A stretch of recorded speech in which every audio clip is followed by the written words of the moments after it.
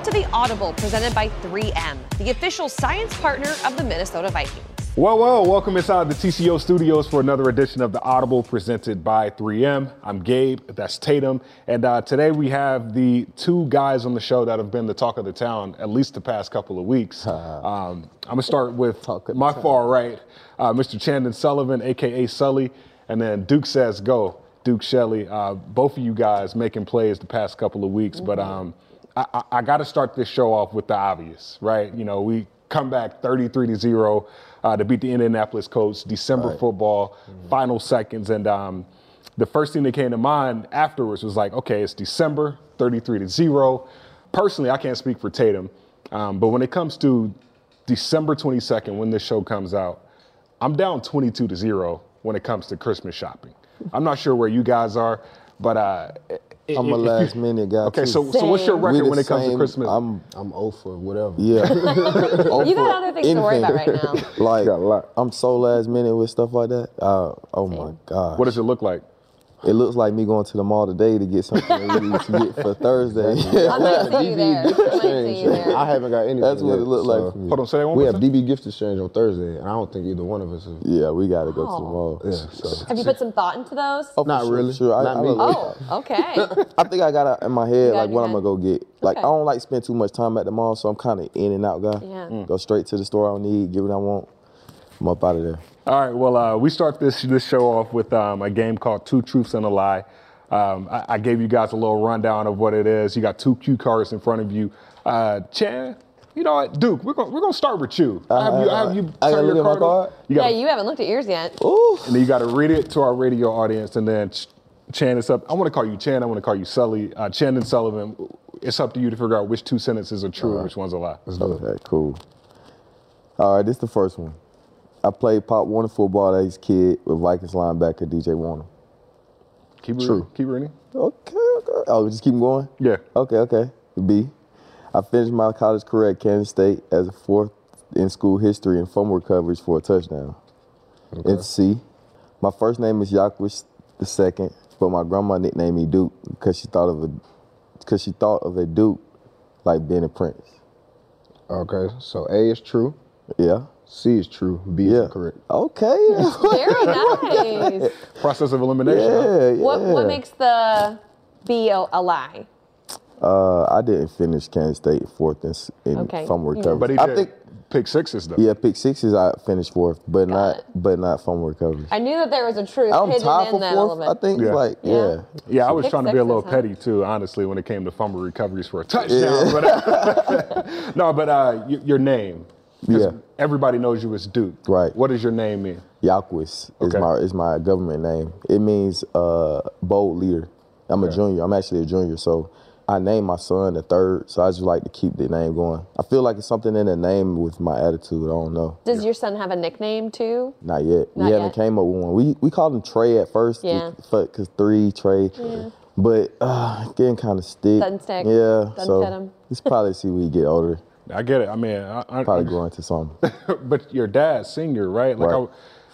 I mean, if you don't follow Duke's dad on Twitter, you're missing out. Like Man, one of the yeah. You're most. not even. Are you on Twitter? I am He's on on- Twitter. Okay, Duke I says couldn't go. find Not you, as so. active as him though. Okay. Yeah, But like, crazy. man, I didn't know he turned down an offer to play at the University of Tennessee. Yeah, like, he he did. could have been a national champion. Yeah, he could have. Describe that.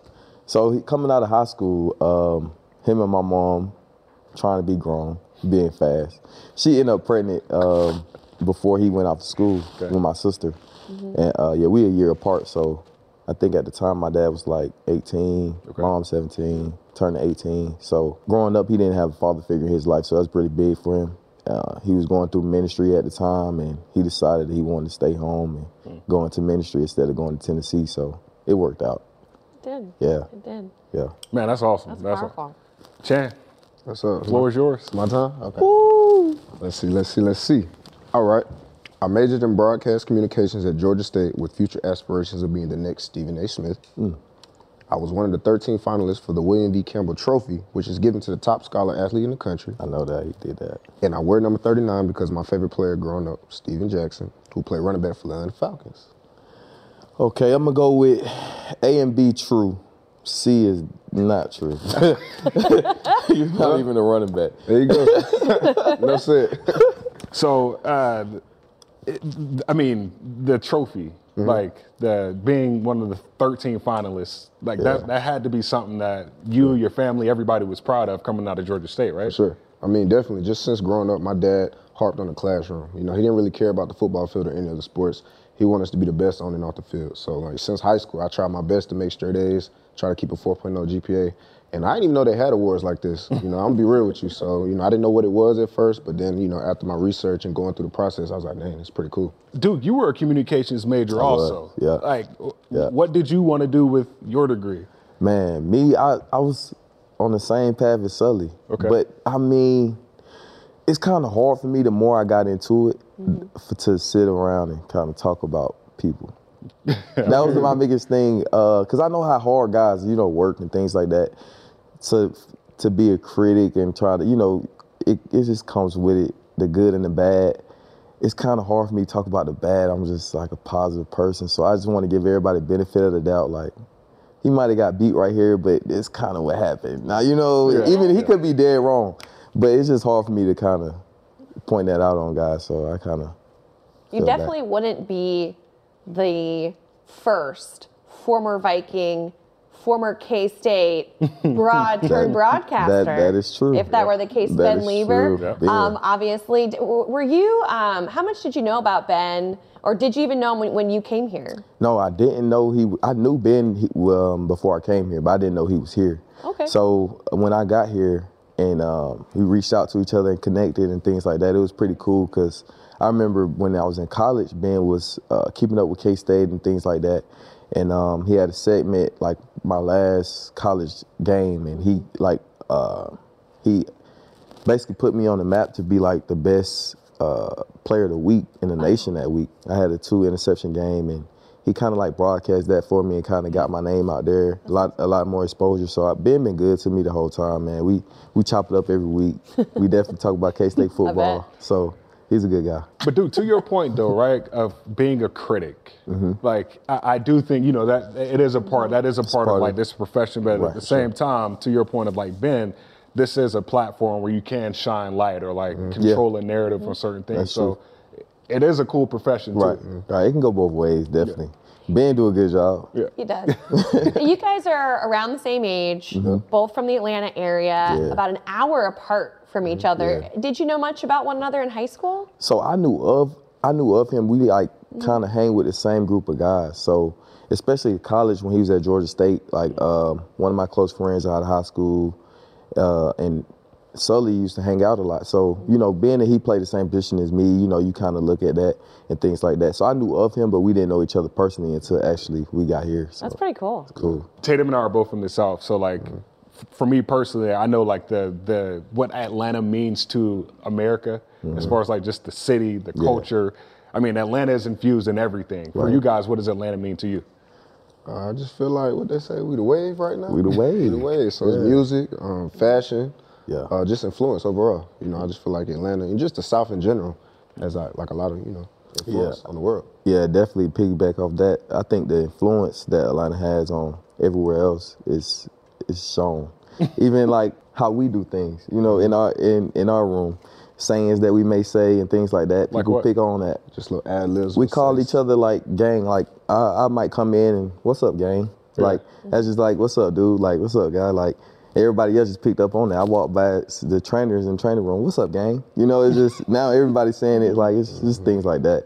Yeah. We trying to start the wave. We trying to start the wave. Well, and then you've got P2. You've got P2 who lives there now too. Yep, So there's a lot for of real. that Georgia influence in the DB room. That's a For nice sure. area Pretty too. cool, nice area. I want to be like P2 when I grow up. I tell them that all the time. It's funny how you get older and you're just like, oh man, nice area. Yeah. Like, that's what you're saying now. Quiet, good Right. schools. Like, yeah, Great that's what you schools for want. my kids. Great. Like really good stuff. Your whole perspective of life change. But sure. speaking of perspective, KJ Osborne, Vikings wide receiver, a guy that you guys know very well. He partnered with the Salvation Army this holiday season, providing rent for 4 families over the holidays. He did one in Michigan. He did 3 families here in Minnesota. So I just want to give a huge thank you and a huge shout out to KJ, Salvation Army. for doing that. The full article will be on Vikings.com in a couple of weeks, so stay tuned to that. But if you also want to make a difference this holiday season, text SKOL to 24365 and donate $25. Register to volunteer or give online at www.salvationarmynorth.org/Vikings. When we get back from the break, Sully, the conversation all week is about the 2 fumble recoveries that should have been touchdowns.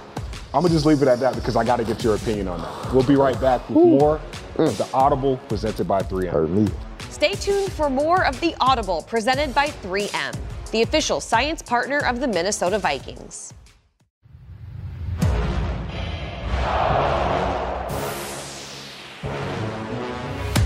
From the field to the roof and everywhere in between, 3M, the official science partner of the Minnesota Vikings, is here. Visit Vikings.com/Skol Science to learn more. All right, we are back. This is the Audible presented by 3M. Man, I just had a little high pitch in my voice. But this is the Audible presented by 3M. I'm Gabe Henderson. That's Tatum Everett. We got Chandon Sullivan here. We got Duke Shelley. And fellas, we were talking about this past week against the Indianapolis Colts. I know we can't go into too much detail about the fumble recovery. I don't want to get you guys fined. But Chan, on Twitter, you've been going crazy, man. Can you describe your tweets? I just simply not question, but I just wanted to get some clarification on what happened, because I still don't really feel like I understand. But, in the first situation, it was a 3rd and 10. The receiver caught the ball, and I just kind of, do what we do in practice, try to go for the ball, and I stripped it out clean.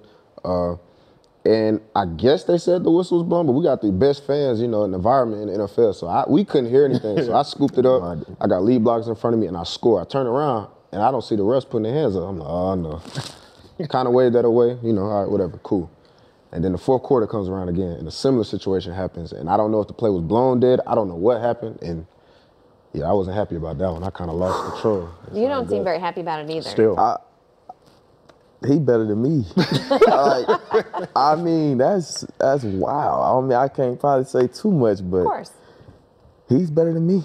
Yes, I'm hurting for him to this day. And much has been made about Patrick Peterson talking to the offense at halftime. Do you guys remember him addressing that with them? And did you believe in what he was saying, or did you think it was kind of like tongue in cheek? Oh no, it's so crazy how this team is. Like, it's weird. It was like a blur the first half.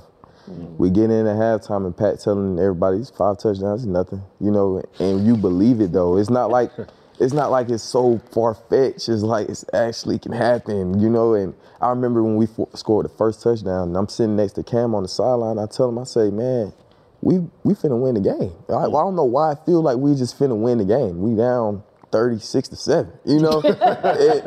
It's midway through the 3rd quarter. It doesn't make any sense. But like the sideline was just so calm at the time of crisis, and everybody just one play at a time, and you just felt the momentum switch. Once the momentum got turned over and the crowd got behind us, it was a wrap. It was a wrap. Crazy. Yeah. What does that say about this team? The fact that we continue to win these close games. What does that say about the mindset? It's just we don't quit, we don't blink, we don't panic. Yeah. We find a way. I say it all the time, we're going to find a way to win. So, even when we went halftime last week, like Duke said, it was a blur. We kind of was a little in shock. We was like, what is going on? But at the same time, we knew we're still in this game. So we came out there and did exactly what we said we was going to do. Play by play, create turnovers, get the ball back to Kirk and the offense.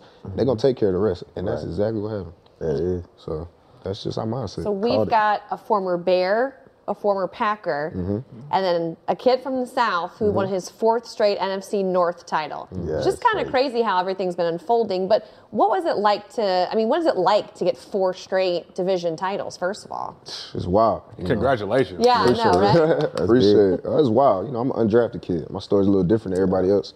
So, to be in year 5 and continue to stay consistent and just being on a winning team, it's everything to me. So, And what's the meaning of winning the North? We got it on lock. Yeah, this is undescribable. But I'm not playing with me. This is my first time I'm walking into this. I was blessed to be picked up here and walking into a team that was already built. So for me, it was like take it personal, not being the reason that we didn't win. It's kind of more like you're blessed enough to be in this situation. So show them that you appreciate it. So I'm just blessed, man, to be a part of the situation, to be starting in Chicago, being let go, and can go anywhere, 31 other teams, and you just still here in the North, get a chance to compete and actually turn around and win it. It's just it's a blessing. It's just God's timing. Does it? I mean, I know we got the Giants this upcoming Saturday, but the next 2 games are against you guys as former teams. Yeah. Like playing against your former teams in the division, Chicago Bears for Duke, Green Bay Packers for you, Sully. Does playing for those former teams, does that help when you go against them later in the year? And how? For sure. For me, I take every game personal, every team. Because like I said, I'm an undrafted kid. So I sat here and watched every one of these teams pass me up. So every week, I'm mad about something. Even if I'm fake mad, I'm mad about something. But then when you play like a team who, might have released you or whatever the case may be, it's a kind of an extra fire there. Yeah, same. I got Chicago games circled on my calendar since the day I got here. For sure. Both of them. I was hoping I got to play the first game. I don't care if it was run down on special teams. Like I just wanted to get in the game, but it's definitely gonna have a more fire under me when we go down to Chicago at the end of the year. You feel blessed being here, but the Colts game you played all 79 snaps. You were the highest graded defensive player per Pro Football Focus. Being here has meant a lot to you, and you play with a certain kind of chippiness. Yeah. Where does that come from? From Atlanta, that's what There we go. He said it. But you know me, I'm not the biggest guy on the field.